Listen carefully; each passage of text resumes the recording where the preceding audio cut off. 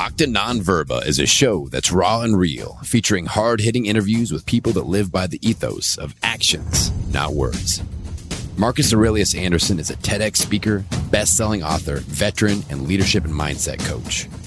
With this show, you get to join Marcus as he goes inside the minds and experiences of the world's most successful warriors, leaders, entrepreneurs, and experts. With each episode, you're going to get the philosophies, concepts, tactics, and strategies these leaders use to turn adversity into victory. Live an extraordinary life based on actions, not words.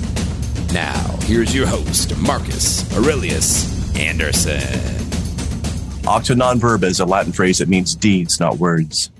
If you want to know what somebody truly believes, don't listen to their words. Instead, observe their actions. I'm Marcus Aurelius Anderson, and my guest today truly embodies that phrase. Sara McMann is an American mixed martial artist who currently competes in the bantamweight division of the Ultimate Fighting Championship, the UFC, and is currently ranked number 9 in that division.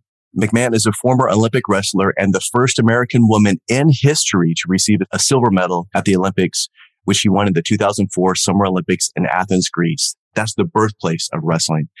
She's also a world silver medalist and 2-time bronze medalist. Last but not least, she's also a brown belt under the legendary Marcelo Garcia. There's so much just in that intro. Sara, thank you so much for being here. And I don't think a lot of people understand to compete in Greece, the birthplace of wrestling, the first martial art ever. Wrestling is the first martial art in the world, in my opinion. I think boxing is part of it, but wrestling is the most martial component of it. How did it feel to be on that hallowed ground and compete at that level? Oh, there was like a ton of reverence when we knew where it was going to be. And we would have been happy to go to any Olympics. We were the first ones at it. So naturally we would have been grateful. But to know that it was in Greece, it was just extremely special to all the wrestlers. That's where everything kind of began. And as an athlete, I know that you don't get a lot of time to go spin sightseeing, but did you get to see some good stuff while you were there? So we did, because you arrive to acclimate to the area. Like we arrived like 3 weeks early, and then we didn't stay in the village. We only stayed in the village after the competition because one of my teammates, thankfully, she got motion sickness. So we had to drive an hour to our practice site, an hour and back. That was twice a day. It's 4 hours in a car with someone who has motion sickness. That would have destroyed her training in the biggest time of her life. So all of us stayed together, and we stayed in like a very tightly guarded hotel. We could even just walk to our practice room, but that allowed us to actually like go out and see Greece, like the city. And it allowed us a little bit more freedom instead of going in and out of the village. But thankfully too, that allowed us to sleep, because apparently we were like towards the end of the games. After every country is finished competing in their sport, they celebrate. There's all this stress and pressure and whatever. So there was like tons of parties in the Olympic Village while you're trying to sleep. Like, so it would have been terrible for all of us. So thankfully she had the most legitimate reason to say, hey, we can't stay at the Olympic Village. And we're all like, yeah, that's cool with us. We just went there afterwards. So that's smart. That's a great tactical decision on y'all's part. So a lot of people, once they've been to the Olympics and they've competed at this huge ultra high level, especially as martial artists, as performance athletes, as athletes, they don't know how to let that go. But you were able to transition into this incredible capacity as a fighter with the UFC. What led to that? And I know some people may think, oh, that's a natural transition. In some ways it is, but there are a lot of wrestlers that once they get punched in the face and they realize that somebody's going to try to knee them when they do a single on them, it changes the perspective a lot. Yeah, I think that some people too, like, are kind of more geared towards that, and some people are not. So it's not even like, because we get hit in the head a lot in wrestling. We have a pretty high pain tolerance, but sometimes you like have a knack for stuff or a desire to do it, and sometimes you don't. And honestly, after I was in wrestling, when I retired, I got pregnant with my daughter, and I didn't plan on doing anything. I was like, okay, like I wrestled and I loved wrestling, so I was done with that. And I realized halfway through my pregnancy, so like 4 months in, I'm like, I still want to compete. I still have that like deep drive to compete. And I was like, I don't want to wrestle anymore. So at first I tried a little bit of jiu-jitsu, because it's like wrestling's second cousin. You know, it's very similar, but very different. So I want to do that. And then somebody like introduced me to MMA, and I was like, in the striking part, and I always had like a deep love and respect for striking. And it's kind of funny too, because in the striking, I was really bad. I was terrible. And that sucked me in, because I'm really bad at wrestling too. When I first started, I was like, oh man. You were bad at wrestling? You didn't just walk onto the mat and just completely single and double everybody down? No. I had some natural components. Like in my family, like all of us are like pretty strong naturally. And I can pick up technique quick, but no, like the first 2 years in wrestling, like it was such a tremendous struggle. Sometimes I come home like in tears, like 'cause I wanted to be better. I wanted so bad to be better, but it just takes time. The same thing was striking though. I wasn't in tears. I was a little older athlete, but I also knew I was like, man, this takes like years of muscle memory for me to do this, hit it correctly, hit it when it's supposed to be done, the timing of everything. And it's its own full sport. So, but I also thought I was like, oh, I'm just going to do this until I'm like, maybe max like 35. I thought I'd only do it for like 5 years. I was like, I'm not really good at gauging myself because I plan on not stopping wrestling after high school. Wow. I think you're doing something right. I mean, over 20 years, the highest levels of competition. Come on. Yeah. And it's funny too, because like all of my plans, people are like, oh, what do you want to do after fighting and things like that? And I'm like, these are my loosely laid plans because I have no idea because who knows what will like, I'll catch like one little itch and like just run with it. And I'm like, I think I'm going to try to be the best in the world at this. So who knows? That's the beautiful thing about competing at the level that you have for as long as you have. You have this certain template, this work ethic, again, the stick-to-itiveness. How many times do we see an athlete walk into a gym or a Kwun or whatever it is, and they have a lot of natural attributes, like you said, strength. But the minute they go with a good wrestler or they go against a good striker or a good jiu-jitsu person, and they realize I can't just muscle this person over, and their ego gets dented a little bit, they just walk away because now they're like, oh, I don't want to do it anyway. Oh, that was fine. I knew I could still learn a couple of things. But to have that ability to, like you said, have your ass handed to you over and over. And then, like you said, that mental wrestling match that you have afterwards where you're like, I did everything right. I did everything the way I was supposed to. And I actually gave everything that I could. And I still had nothing compared to this person. So we either have to let that ego go down and say, okay, am I going to go back in there? Or do I allow that to keep me from trying to go back? And that was from that drive. Yeah, I could definitely say, and my coaches would probably agree that I'm like one of the most stubborn people alive. I mean, definitely like top 2. I don't know if I'm the most stubborn, but like, I'm going to be the best at the world. I'm probably in the final. Yeah. And you guys ever dated me? I'm a very stubborn person. So when I want to do something and I want to do it well, and then I don't, that commits me more than if I was one of those people. I can actually understand if I came in and I naturally did something really good right away. If I was one of those athletes that just naturally came in, I think I would get bored with things a lot. I think that I would be one of those kids that like coaches look at and they're like, that person has so much talent and why aren't they here? We want them on the team. And they're like, I think I'm going to go skateboard because I think that like we as humans, they're what I see as surmountable challenge. We don't want something that's like too crazy, like we could never ever do it, but we want something that is within range, within possibility, but you have to strive for it. And that hooks me. Yeah, we don't respect as humans. We don't respect what we don't pay for in either money, blood, sweat, tears, emotion. And that's what we have to have. And that's what makes us elevate to that level. And I'm also naturally selective when it comes to what I'm competitive at. So I'm not one of those people that is like, you put me anywhere. If I'm not doing good, then I'm going to just be competitive with everything. I'm not. If I'm playing basketball, I just couldn't care less about basketball. So I could be terrible at that. I'm just like, okay, 5'4", and I'm not 5'6". I'm just joking, but still, like, either way, I'm just like, yeah, I don't like basketball, so kind of stands to reason I'd be terrible at it. And that's kind of the power of being an expert in a few things, as opposed to trying to be this generalist, this jack of all trades and master of none. People that I know that are successful or peak performers at any capacity, like you said, by definition, they just say no to pretty much everything. But the stuff they say yes to, they can go all in and they're like, hell yeah. And that's when they really go for it. Yeah. I saw like a thing before. It's like a little video and it really describes, this is kind of my personality too. I'm either like, no, absolutely not, or like, fuck yes. And that's how I am in everything. If I'm going to go on a hike, we're hiking this awesome, amazing, we have to climb scale rocks and stuff. Or I'm like, yeah, or I'm like, no way. I don't want to do that. Or dating, same way. I'm like a vault. You're either in or you're out. First date. Okay. Are we committed here? Can we get through dinner first? Nope. I need to know. Don't waste my time. No, I mean, like in my heart, I'm like, you're either in, I like you, we're cool, or it's a hard no. Like if there's no, I don't waver. I'm not lukewarm. I'm not giving mixed signals. There's no middle ground with me. Well, at least that way I know where I stand with you after the conversation. You'll be like, oh, God, I'm never going on that show again. And Emily Kwok is the one that introduced us. I've had the honor of talking to her for a while. It's just incredible to see how you were talking about these loose laid plans that you have after competing, whenever that is. But what I have found in my life, at least, is that the more that we try to get to the highest level of ourselves, our highest level of our expression, whatever the medium is, we naturally along the way meet those kind of high caliber, high moral fiber, incredible people. They sort of circulate around one another. Now you have this circle of these amazing people and you're like, wow, how did I get here? Well, again, over the years of trying to do the right thing, of trying to have quality over quantity, all this kind of stuff, that's what allows us to find those things. So I think that whenever you choose to stop competing, unless you go into another professional realm, which I would not be surprised. Exactly. So I'm already like, oh man, when I'm done with the fighting, because I have to let some injuries heal up whenever I truly retire.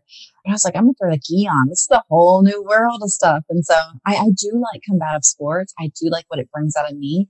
And I was talking to Chad and I was like, I want to be a black belt world champ. And he's like, Sarah, you have to like dedicate your entire life to being a black belt world champ. And I was like, yeah, I understand how that goes. And he's like, that's going to be really difficult. And I was like, but what harm is there in trying? Because if you would have asked me, would you still be competing at this level in the UFC, the most premier promotion in the world for mixed martial arts at 41, 30-year-old me would have said, no, I don't think so. I don't think that's possible. But I'm just like, hey, as long as my body allows me to do it, as long as like my drive and desire still wants to do it, I'm just going to keep doing it and we'll see what happens. And that attitude of like, no, we're going to keep going until I decide to stop has led me to everything that I've achieved. In my experience, unless somebody's telling me what I'm doing is crazy or asking me why I'm doing that, I'm not really pushing where I could be. Or again, it's that fear, that adversity, that drive it's sort of our compass. It's like, man, that would be amazing. I know it would be a lot of work, but that, as you said, that would make it even more amazing once I get there. So maybe if you're looking at statistics, be like, oh, well, statistically speaking, maybe not everybody could do it. I know tons of athletes who have like career-ending injuries or the work that they do, they can't balance it or they just lose the drive to do it. They don't want to get out there and do that anymore. And I'm like, that's understandable, but they're outliers. And I don't know if I'm an outlier or not, but I can test it out. And if it turns out that I go and blow something out, then I guess I should have probably stopped last year whenever my body was. But I mean, for me, I'm super optimistic in general. And I'm like, I can just cry later. Yeah, I'll walk it off. I'll be all right. I'll be like in the bathroom for like 10 minutes. And then I'm okay. All right. I'm good. Okay. How are we going to come back? Yeah, that's it. And we have to have that time. We have to be able to kind of accept it. And it's okay to have a pity party, so to speak, for a little while. But like you said, it's like, okay, I've got this long. Okay. Once the buzzer goes off, all right, take a deep breath. Let's figure it out. So at this high level of competition that you've had and that you still are competing at, there's a lot of people that don't understand the mentality that goes into that. They don't understand the gravity of the stakes and how serious you take that training. Can you just tell us about the mentality of what an Olympic level competitor, a world UFC competitor, what that is and what separates that between, like, you're in the top 1%, let's be honest, compared to the other 99%. What do you have mentally that they don't? So I think that I've always had a certain amount of, I see where I am on point A and I see point B where I want to be. And the path has always been like super clear to me. And then I've always had like a natural amount of self-discipline. So not constantly. I mean, like I'm going to eat a brownie once in a while. I'm going to, but for the most part, I will go to bed when I need to go to bed. I don't know if I'm like a human garbage disposal. I don't know, but I can eat healthy food. I don't care that much about food. So I eat more for nourishment. I eat for what my body needs. Yeah, it's fuel. Yeah. Yeah. And so even though I got COVID and I lost my sense of smell, and I was like, I'm just going to eat even healthier. All that stuff that is really good for you that I can't stand, I'm going to eat that now because I can't taste it anyways. Whereas like, my husband was like, I would be devastated if I lost my sense.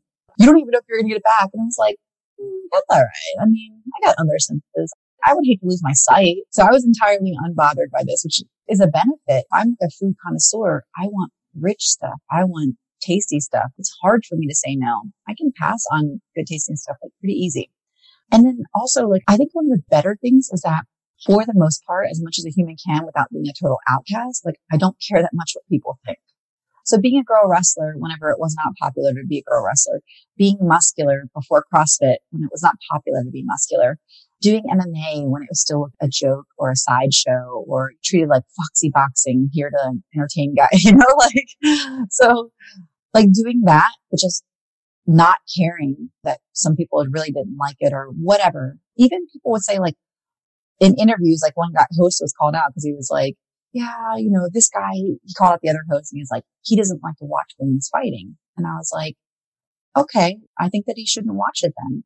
And they were kind of shocked. And I was like, well, here's the thing. Like, I don't like golf and I don't prefer to watch golf, but the people who want to do golf, they should still be allowed to do golf. And the people who want to watch it, they should still have programming for people who do want to watch it. But just because I don't really care for it doesn't mean that somebody should stop what they're doing and what they love to do. Because there's plenty of other people who do. And he's like, wow, I think I just became a fan. And I was like, I might watch your fights. I wasn't like this, oh, you need to respect me. I'm like, you don't really get anywhere like shoving anything down someone's throat. But like, I just really wanted to like do what I like to do. And if people didn't like it, I'm like, oh, okay, well, you shouldn't do that then.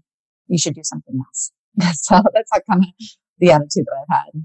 Well, and that's what we have to do. Like you said, this is your path. It's nobody else's. And when we're on our path, sometimes we feel lost on it. And that's part of the path. But just because somebody else can't see exactly where you're going, again, like you said, it may not be well lit and perfectly bricked up for us, but we have this direction. And it's like, this is something that interests me. This is an area that I could be excellent in, or I would like to be more excellent in. Like you said, the 2 years of wrestling or getting the fundamentals of boxing or all striking. So I heard this thing. This is actually when I was at the Olympics or before the Olympics. And my coach told me the story, and I might be slaughtering this. I'm sorry, because this is just what I remember about. It's a little tale. And it's like these frogs are trying to hop up and climb like the Empire State Building. And it started out with like a huge group of frogs, and they're all hopping up. And the people at the bottom, they're like, you can't do it. That's too tall. You're not going to make it. And like slowly, like halfway, a lot of frogs started dropping off. They are hearing these voices. They're tired. It looks like it's forever away. It's like that. And then the people are sitting down there like, don't do it. It's too high. You're going to fall. You'll get hurt. You're never going to make it, blah, blah, blah. And 3/4 of the way up, only like 10% are even still left. And then towards the end, there's only one lone frog that makes it to the top of the building, and he was deaf. So it's like, man, imagine like how far you can go if you're just not listening. Maybe they're right that you're not good right then. Cause like earlier in my career, I didn't seamlessly transition. My striking was pretty terrible. My jiu-jitsu, like it needed a lot more, but that's the great thing is like, I respect both of those sports and I gave them their due diligence. And I've been working tirelessly to say, these are hard sports. These take time. I might have some natural stuff that I bring from wrestling, but I need to like really do these sports for themselves and become as great as I possibly can. Am I going to be a world champion boxer? Probably not, because that requires a singular focus. But can I be very good for what mixed martial arts requires and still like take care of the wrestling part and the jiu-jitsu part and all the things? Because you have to really do a ton of sports. I'm like, yeah, I can do that. Or I'm going to try like hell. That's what's so interesting too, is because you had such a high standard of excellence in one arena, you knew what it took. So you keep telling me how terrible you were at striking or how jiu-jitsu felt awkward at first. But again, in your mind, compared to the excellence that you knew that you were capable of, you were like, okay, I'm just not there yet. Right now, I feel like I suck, but you know that you will get there. And I think that's the power of not only your due diligence and to have that humility, like you said. Even the cardio is different. Like cardio for wrestling feels different than you can go 6 minutes and then all of a sudden we work the pads and it's like in 3 minutes, you're like, oh my God, I'm dying. And then you do jujitsu and you have somebody big that's just putting their knee in your belly and you're like, oh my God, I can't. It's a whole other skill set cardiovascular wise too. Yeah. Boxing and jiu-jitsu could not be more different. And then wrestling it's 6 minutes long, but it's 6 minutes of the most intense pace that you've ever gone in your entire life where people by 4 minutes are breaking. That's it. And that's where that tenacity comes from. Again, when you know in your mind that you can try to just sprint for the 6 minutes, and that person doesn't have it, or when you can feel their kind of will almost break, that's when you can actually push, even when you're tired, because you're both tired. Oh, absolutely. That's where your will has to carry over whenever your skill of your body wants to abandon you. Yes. Now, I think there is legitimate, like when you start to get tired, when you hit your VO2 max, you're going to have a little dip in skill, but it doesn't have to be as drastic as your mind makes it. When your mind recognizes you're tired, you need to have certain self-talk in place, can counteract that as much as humanly possible. So like if I start to feel tired, I'm like, tighten up your position and technique. Immediately, if I'm in wrestling, my stance is the most solid stance because it's the best place to shoot from. It's the best place to defend from. So like the most basic and fundamental things. My hand fighting is efficient. I'm not doing anything that doesn't get me somewhere. Everything is for a purpose. Like if I'm using that energy, it's because there's an 80% chance that this is going to be very effective. I'm not just like getting in those scrambles and those dog fights and stuff like that. And same thing with my striking and jiu-jitsu. It's like tighten up your positioning and use the most efficient tools that you have that like makes them work very hard and makes you not work very hard. And also in striking, if I get tired, I'll start eating their body up. Now we're both tired. Breathe very well because your oxygen is controlled by your diaphragm. So now we tired. Now we both tired. Yeah. What are we doing now? Yeah. It's like, oh. Yeah, but I knew it was going to happen. Yeah. So we'll see how you I saw we were slowing down. You haven't seen it yet, but we're getting there. And then, like you said, that's a great time to change position, change levels, and get the takedown. Also, you can read on people's face. Like, you better have a good game face. You better not show that you're tired because that gives the other person a little bit more energy. It gives me energy. I'm like, oh, you're in it now. I got you now. Yeah, I'm going to sink your battleship. The other thing, too, that I think that so many people, like you said, when they talk about critics and they allow that to get in their mind, like you were saying, that mental narrative that we have, if they are yelling, you're tired or you're getting slow or you don't have a tight form, if we allow that to get in there, we have to almost have that kind of bulletproof psyche to let that go away. Even how many times do we take constructive criticism from people that are not being really constructive in their criticism, where they haven't created anything in their lives that they want? It's easy to be falsely humble when you're not actually trying to achieve anything great with your life, when you're just kind of mediocre. And that's why when they see a person like you, that you grow up around them and now you're doing these things that are amazing, it's a reflection to them that, man, Sarah did it. I mean, why am I not doing it? Well, you know, she's special or she's unique. It's like, no, she's not. We don't have to be first. We just have to be last. We have to be the last one willing to continue when everybody else, like you said, that last frog that's willing to keep going up when everybody else is afraid of how high it is. And that's what allows, like you said, the attrition rate is tremendous. And if you can just keep going when everybody else is afraid to keep going, sometimes that alone is what allows you to be victorious. So my favorite thing is whenever I'd come to practices when I was really pregnant.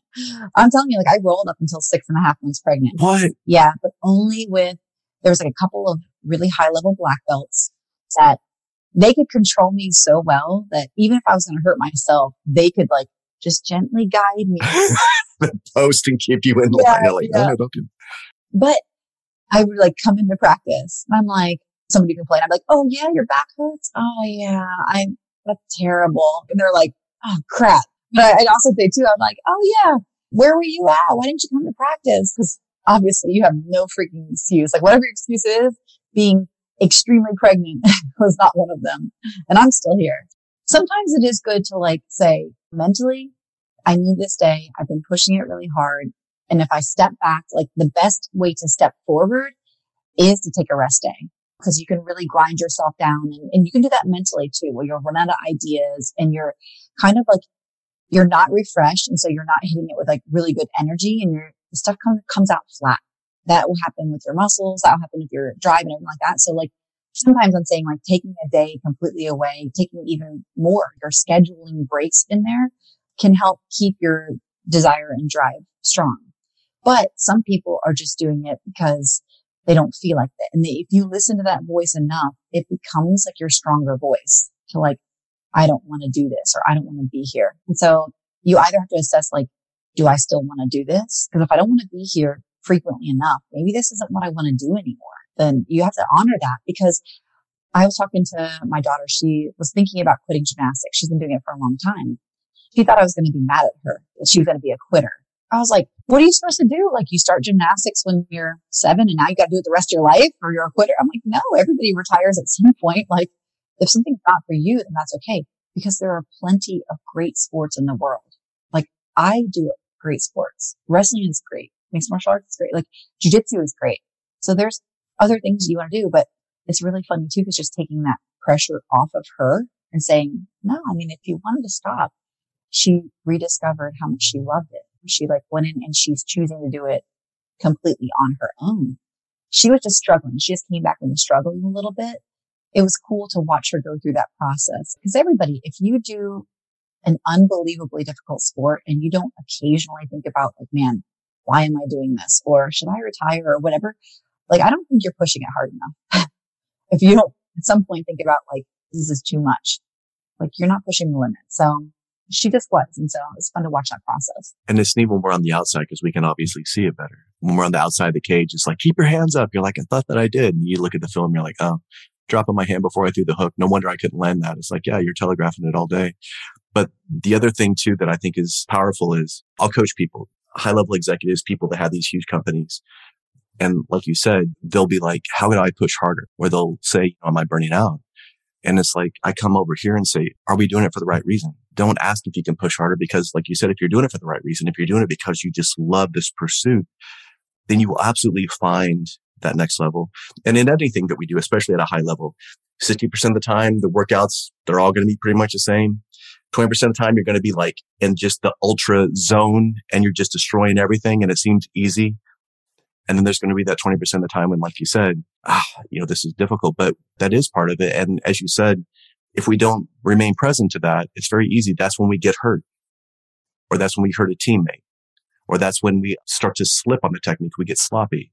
And now we would have gotten more from, as you say, stepping back than trying to just drive forward. And then we were talking about social media earlier. If you listen to social media, nobody sleeps. Everybody works 30 hours a day. To those people, I say bullshit. Second of all, I say you're not doing it right, because if you're having to work that long to get whatever you want to get done, it ain't happening. It's not the right thing. No. And I think too, like social media to me is more like just a continuation of a high school popularity contest. It really is like, so I don't really care. Like what I view it as, I do social media totally wrong. Nobody should take advice from me. This is almost like my own personal little thing, because I'm just like, I will occasionally post something that is giving you a little snippet of my life. That's it. So that's why I don't have a high follower. I don't identify my brand. I don't put out specific content. I don't identify my target group and my niche and all that stuff. I'm like, here's some striking. Here's me on mitts. Oh, and here's my kid. People don't want to see my kid. Well, then you should unfollow me, because I like that. Some people come later and they're like, you have like a really authentic page. I'm like, yeah, it actually is a little snippet of my life. And I'm just allowing people a little behind the scenes peek at what I do all the time. And I honestly would get rid of it if I could, because I just don't like, it's very fake. I don't think it's very healthy, but it's very good to have this to monetize what I'm doing as well. Not just with the UFC, but I won't be sad whenever I get to be done with it, just because I see things on there too. Like I've unfollowed or muted a lot of things, and I'm just like, it's right. It's just kind of bullshit. You're like, no, you're not. No. Oh, you have that striking thing and you look amazing. I think you sped the video up. You know what I'm saying? Like, so you're not even seeing, oh, that was your 400th take, or, like women use, and guys use filters, and, there's different programs, and it's like, that isn't even what you look like. Like, it's kind of strange, but I'll have fun with it, or I'll just kind of be like, oh, this is a little bit of my daily life. And that's what it is. You can't take it too seriously. And again, it's a necessary evil, because there are people that want to follow you, that love what you do. They respect you as a fighter and as an athlete. Of course, we want to make it easy for them to know more about us. But at the same time, like you said, as we were saying before we hit record, it's like, man, our schedules are so packed. Like, we don't have the luxury of being on social all the time. And I know I could hire like Gary Vee's video crew to come around and follow me around. But again, even now, like they would just film me talking to you on Zoom. Of course, we'll release the video and all that stuff, but it's like, come on. But they would make it look like the most exciting, amazing. Oh God, this was just like, even you laughing right then, they catch you laughing. And it was just like, it's just like those choreographed moments. But it's like, I don't know. That's what I just don't see. Cause like when you laugh with a video on your face, like, or something, it's just different. You know what I'm saying? Like, you're not laughing in the moment. You're not experiencing that laugh. You're aware of yourself with that laugh. Does that make sense? Yeah. Like you said, it's a performance, or there's a camera on me, so I better laugh or do something animated. I've got the kind of face, I got that stoic face. So like if I don't have some sort of animation on my face, I look like I want to kill you. So I have to do something where it's... All right, serial killer. So I got to go now. He wasn't looking. I too have resting bitch face. I have it too. And so the UFC, and then getting into jiu-jitsu, which to people that don't understand, wrestling, like you said, components of jiu-jitsu and vice versa, but it's a very different arena. It's a very different sport. And then jiu-jitsu with the gi is a whole other animal because there's so much to it. And Marcelo Garcia, come on, brown belt under that. For those of you that don't know, I'm going to say two things. One, a single leg is a single leg takedown. It's wrestling. There are double legs as well. And then a high crotch is a takedown. It's not some weird hashtag. You call it a high C, whatever you want to call it. But these are takedowns. And then Marcelo Garcia is pound for pound the greatest grappler alive. People can make all kinds of different arguments for people, but yes, once I met him, once I already watched him, I watched his competitions, I watch how he rolls in the room and the way he carries himself and the standards that he has for him, his everyday life. And I'm like, this guy does embody that. He embodies martial arts, and he's just phenomenal. And the way his brain processes it and the way his body moves, like all of it, like is just very seamless. And it took years and years of doing that. And he has a quote too that says, I don't know if I'm like the best person to ever do jiu-jitsu, but I know that nobody loves it more than me. And I was like, no, it's true. You can see it. You can see how much jiu-jitsu is like, it's like breathing to him. His love is reflected in his performances and how he coaches and what it means to him. And that makes a huge difference to me. And that's why I was like, I never really even did gi. And then I met him and I was like, I want to be belted under him because I had so much unbelievable respect for him and admiration. And so we joke, let's call it like a coach crush. Like there's athlete crushes and there's coach crushes. The athlete crush is when a coach sees an athlete and they're like, oh my God, I could make this person a world champion. If they listened, they have what it takes. I could put them on the path. The sky is the limit for this person. So that's when a coach becomes like very non-sexually enamored with an athlete. And you have a coach crush where it's like everything they say is gold. Everything that they say makes sense to you. It works out. It's like epiphanies all the time. You're like, oh my God, how did I not see that? You know, like, and you believe that coach could take you to the best level in the world. And I moved to California. I don't get to see Marcelo as much, but I have this MG in action. So I like still watch his techniques, emulate the different styles that he has. I love the way that he moves, and I watch his rolling, and like I see how his body, what solutions he finds to different positions, emulate that. And so it's the best that I can do, but he's my coach crush. I believe that if I trained under him all the time, I would be able to do UFC and be a black belt world champion. I have no doubt. I have no doubt in my mind. And I want to cross-reference something. So how many times do you think you've done the single leg takedown? Just from practice, like just give me a number. It would have to be in the millions. Millions, right? So you're to that place where you don't even think about now. It's like breathing. You just put the shoulder to their hip and you're there, right? It's like my favorite shot. So not only have anytime you drill all of your moves, but when they give you extra time, you drill the one that you really are putting all your eggs in that basket. And so that, and like doing it live, I've shot it more times than any shot that I've ever taken. So like that would be like, maybe it's other ones, it could be like the hundreds of thousands, but that one's gotta be in the millions since I was 14 years old. So I was listening to an interview. Emily Kwok has been mentored by Josh Waitzkin for years. Josh is a black belt under Marcelo Garcia. So there was an interview with Tim Ferriss where they were talking about how Marcelo will, even within the position, he has side control. And then he allows the opponent to move. And within that, it's like a snapshot of like all these hundreds of micro positions between their backs flat. Okay, now they're starting to shrimp. Now they're starting to arch. Now they're trying to roll. And even within those, he knows what's going on. So I imagine that with the single leg, you're very much in that place where it's like, okay, I put my arm out. Now this is like a bad ankle pick attempt, or as opposed to actually committing towards it and through it. But that could only come from all those repetitions. So I guess the point I'm trying to make is that everybody tries something for a little bit. They want to be good at it. And then if they aren't at your level in like 2 weeks, all of a sudden they're like, well, I'm not going to do it anymore.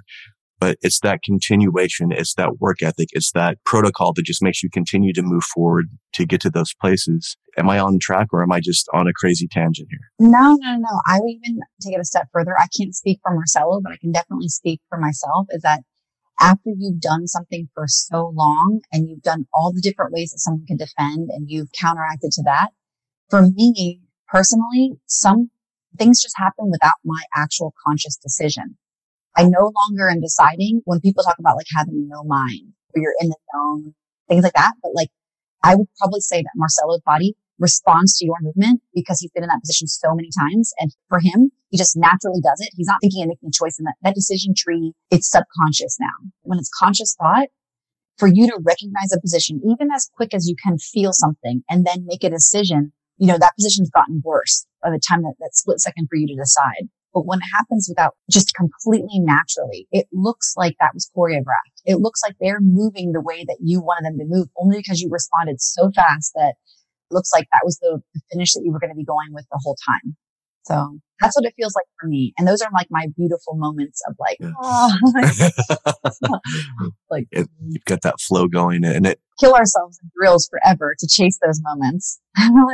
Yeah, the golf analogy, right? They say you hit like 100 shots and then you get one that's good and that keeps you addicted to the next 100 so that you can get maybe 2 that are decent. I think it's variable interval of like, maybe it's not even interval of like addiction to the coin slot. Yeah, slot machine, exactly. We're like pulling the slot machine. We're like failing all these things. Carla, I want $1. Yay! We're like, oh, I got that single leg. You're going to destroy my body. My knees are shot. My back is killing me, but I'm going to do 20 more single legs. That's it. I'm going to get there. Or like you said, when you happen to see it on film and you're like, oh, let's go back. Oh, that was amazing. Yeah. Even like the Marcelo idea that it's like a flow roll, but he's doing it at the highest level possible against an opponent who's clearly in his division, so to speak. So Bruce Lee said that analogy. He says, I don't hit, it hits all by itself. It's this idea, like you said, where there's Mushin, there's no mind. You just react. We occupy the space. Yeah. Yeah, your brain will slow you down. If you try to inject your brain into it, I'm not saying you can't make some kind of conscious decisions, obviously. And especially there's like, you'll find little natural breaks where you have to make adjustments. But for the most part, not thinking for athletics and for competition, you're better off. Even if sometimes you're doing the wrong thing, if you keep moving, you will like wind yourself out of the bad position. Like, there's a big thing in wrestling too of talking about just keep moving, because most times we get in the biggest trouble when we pause, give that person the chance to build momentum, counter you. Yeah. And again, people that are trying to create their own business or write a book or even walk into a martial arts school for the first time, it's easy for us to get stuck in that paralysis, but action cures all. It cures anxiety. It cures doubt. It cures so many things. Just our bodies were designed to move. And so if you can take that movement, get the oxygen going in your mind, start getting some belief in your system, it's amazing what we can do. And every military person I've ever talked to, even my military experience, it was like you're doing a 25-mile ruck march with 100 pounds on your back and it's negative 10 degrees outside in the snow. What other choice do you have? Am I just going to sit here and die? Or am I going to continue to move forward? Yeah, it's going to be difficult. And you can say embrace the suck or whatever you want, but it's about just being willing to take that step forward, even when you don't want to anymore, and just taking one more step. And it's one more breath, one more moment, one more rep, one more single, even when you don't feel like it. Yeah. Humans are way more capable of things than they ever realized too. When I was competing, I had a different coach come in. He was the Stanford coach at the time. He came with us on a trip. He kind of told me a little analogy that has like stuck in my head. Like, this is decades later. And he was like, if I gave someone a jump rope and I told them like, okay, I want you to take this jump rope and I want you to jump as many times as you possibly can. Like, go as many times as you possibly can. And so like, say I went and I did like a humongous amount. I stopped and I'm like, I can't jump rope anymore. And he's like, I'll pay you $100 if you can do 5 more. If you can do 5 more jump ropes, I'll pay you $100. And I'm like, and so you do the 5 because you're like, wow. And he's like, okay, I'll pay you $5,000 if you can do 2 more. No matter how exhausted you are, you're like $5,000. Like, okay. So you'll do 2 more jump ropes, even when your legs are about to fall off. And they'll say, I'll give you $1 million if you can just jump 1 more time, just 1 more time. I mean, $1 million. Hell yeah, anyone's going to do it. I don't care what it was. And then after that, they could put a gun to your head, jump one more time to save your own life. You absolutely could. So it's like we stop when we think we're done, but with the right incentive, we 100% could. We could do anything. Well, that's a little far. Not anything, but much more than we thought we were capable of. Absolutely. Yeah, absolutely. I ran David Goggins 4x4x48 challenge last year, and I'm doing it next month. And I did it for charity. So like you said, running 4 miles every 4 hours for 48 hours straight, when it's sleety and cold outside and you've been running for 26 hours and you don't want to get up, it's like, it's not even about me. This is about trying to stop human trafficking and child sex slavery. I can't get out of a warm bed that's secure and safe. Shut up, get your shoes on and go run. Lots of times we make it much worse than we think it is. And then we allow it to create that momentum in our minds. It gets bigger and bigger and bigger. Adversity doesn't get better with age. It usually gets worse. So we have to lean into it. We have to nip it in the bud immediately if we want to be able to actually get to that next level. You're right. It has to be something that's worth it to you, because sometimes you can't find the motivation because it's not what you really want to do. Like you're like, oh, well, I'm doing this to maintain something or keep some security or whatever. That's not striving. That's like maintaining your status quo is not a good incentive to be able to do something. Like people who only go on diets because they want to like look good in the mirror, those usually fail. That's your motivation. But people who are like, man, I have cardiac disease in my family. I have high cholesterol in my family. And if I don't take care of my body, I'm going to die earlier. Like that's just reality. Other people can eat this stuff and don't have repercussions, but I do. Those people are going to stay fit. You have some other motivation that is like bigger than just, I want to look good, because I don't need it. That only lasts for so much. It's just not enough for the will to turn down all of the good things to gear towards the things that you may not like as much and stay in shape. Working out and getting in shape. Oh, I hate getting in shape. I'll be the first one to know I'm a professional athlete. I try to stay in shape as much as I possibly can because getting into shape is terrible. It is, especially getting into like high level conditioning shape. I try to like maintain a really high base if I can. It makes sense. Yeah. Hell Week's always going to be Hell Week, or Fight Week's always going to be weight cuts. It's hard enough already. Like you said, why make it harder? Why put it on the emergency brake when you should be putting on the gas? That makes all the sense in the world. And again, it comes back to that question of, can you push harder? Well, are you doing it for the right reasons? And that's where it comes down. Listen, I'm going to be respectful of your time, and thank you so much. I just want to ask you one last question. You've competed at these high levels in 3 different parts, let's say, between wrestling, the UFC, and actually jiu-jitsu stuff, competing in Brazilian jiu-jitsu at this level. Has your mentality towards competition changed, and how has it changed through the years? Because you have incredible longevity. How has it changed throughout the years from that Olympic level to where you're at now in the UFC, and then moving forward with more of the jiu-jitsu? I think that the only thing that has been able to change, part of my decision and part of it naturally, is that the same intensity, the same competitiveness, that has been the same since day one. Like going out there and my drive and desire and heart, you have to bring it every single time to every single match. But what I did when I was younger that probably could have worked against me or wasn't as smart is I didn't down-regulate in between things. So now what I'm smarter about is in between matches at a tournament, I will actively cool myself down. I will get my heart rate low. Even if I have to lay completely down, my rest in between is a higher level. And so like, that's the only thing I could change, because if you're trying your best, but I can get everything down. And so like when I don't have a fight scheduled, right after a fight, I take all the levels down and I start working a lot more technically, a lot more efficiently. And I almost schedule in stuff that like to undo rehab and lifting and stuff like that, to undo all the damage I did during my camp and fight. So that's something I do differently. Instead of just jumping right back in, trying to keep a forward momentum, like that's a way to like crash. Like I intentionally recover better. Yeah, we can only sharpen the knife so long before it starts to go blunt on us. And now all of a sudden we have these inroads and we can't recover. Yeah. Chronic injuries, acute injuries, like they all start catching up. And I saw this thing before too. And it says, if you don't schedule system maintenance, your machine will schedule it for you. And it's like, that's our body too. That's our body too. If you don't schedule in rest and natural breaks and, stepping back away from it to get a clearer mind coming back. You can see yourself more clearly. You can problem solve better. You're fresher to do it. Then yeah, your body will do it and mind will do it for you. You'll have like a mental breakdown. Well, even like doing a single leg, right? When you're at that place of complete relaxation, it makes you faster. It makes you get there. You're not fighting yourself. You're not trying to create this weird gravity. It's like, no, there it is. And you just go. You spring forward. Beautiful. I cannot thank you enough, Sarah. Thank you so much for your time. Thank you for everything that you're doing. You are an incredible athlete. I know that you don't care about social media very much, but you are a great inspiration and role model for athletes and everyone all over the world. So thank you for your time. Where can we find out more about you? Tell us how to get a hold of you on Instagram and tell us about your fight that's coming up. So on Instagram, it's at Sarah McMahon. Pretty simple. And then I'm on Facebook. I push the same kind of content on there too. And then don't look on Twitter because I never post. I just exist on Twitter. My fight is March 26th. It is in Columbus, Ohio.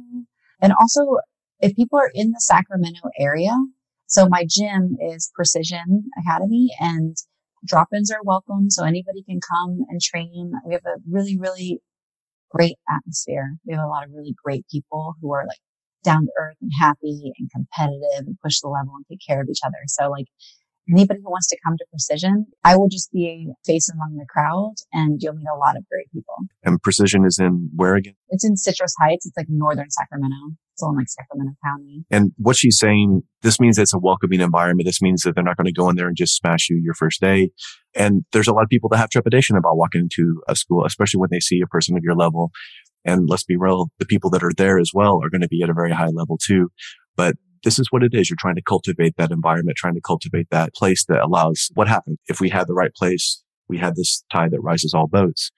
And that's what people need, especially if they're trying to get better. With really high level people, if they roll with you and they feel like you're not the level that they are, they're not going to take advantage of that. They're going to get their hard rolls in with the people who are like neck and neck with them, the people who can push them, like the rolls with you. They're going to put you in a position. You're going to have to figure out your way out. They're going to kind of push you mentally. And then after the roll on our gym, like you see it all the time, that minute break in between, instead of finding partners, you see someone like, oh, when I had your leg, yeah, you need to do, they're helping each other. And so it happens naturally and it's a really awesome environment. Well, that's all based on you. You're the one that created it. No, that's my husband. It really is. I'm a super competitive person. He created this like jujitsu is for everybody. He is like one of the most accepting, welcoming, generous dudes like I've ever met. And he's a fierce athlete too. And he'll come out there and he'll roll hard. But man, he wants everybody to enjoy jiu-jitsu as much as he enjoys jiu-jitsu. And like you do. And that's saying a lot because there's a lot of schools that will claim that. And then when you walk in, you slap hands and all of a sudden it's like people ripping each other's heads off, going light. It's like, come on, guys, really? That's what I'm saying too. Is like, I keep that at bay too. So if people come in and they're in there just trying to do that, they either I talk to them, like, hey, she's like 30 pounds lighter than you. And, like maybe, but we also have like some mat enforcers who can but they'll put them in check, but not in a jerk way, in a technical way. And that lets them know their level without they're not going to go out there and hurt you, but they're going to say hey man, you're still here and look what I can do without hurting you one bit, without using any energy. I just floated on you. I passed your guard. I circled around. I had got this submission. I didn't rip it, but I could have had it. I transitioned to another submission. So they kind of run a little clinic on you. And that lets you know that, man, hey, smashing everything is not going to be, you don't have to do that in jiu-jitsu. So it teaches without teaching, but it does it in a way that's not encouraging that, if you're higher level, you smash more. No. You gently smash their ego. That's it. We kill the ego and we feed the warrior. I love it. Sarah, thank you so much. Thank you. Thank you for listening to this episode of Octa Non-Verba. If this message resonates with you, please share it out with others on social media. Hit that subscribe button and leave a review for the show anywhere you listen to podcasts. To learn more, please go to MarcusAureliusAnderson.com and join his Octa Non-Verba Inner Circle to get exclusive content, news, and information. Until next time, remember, talk is cheap. Live your life based on actions, not words.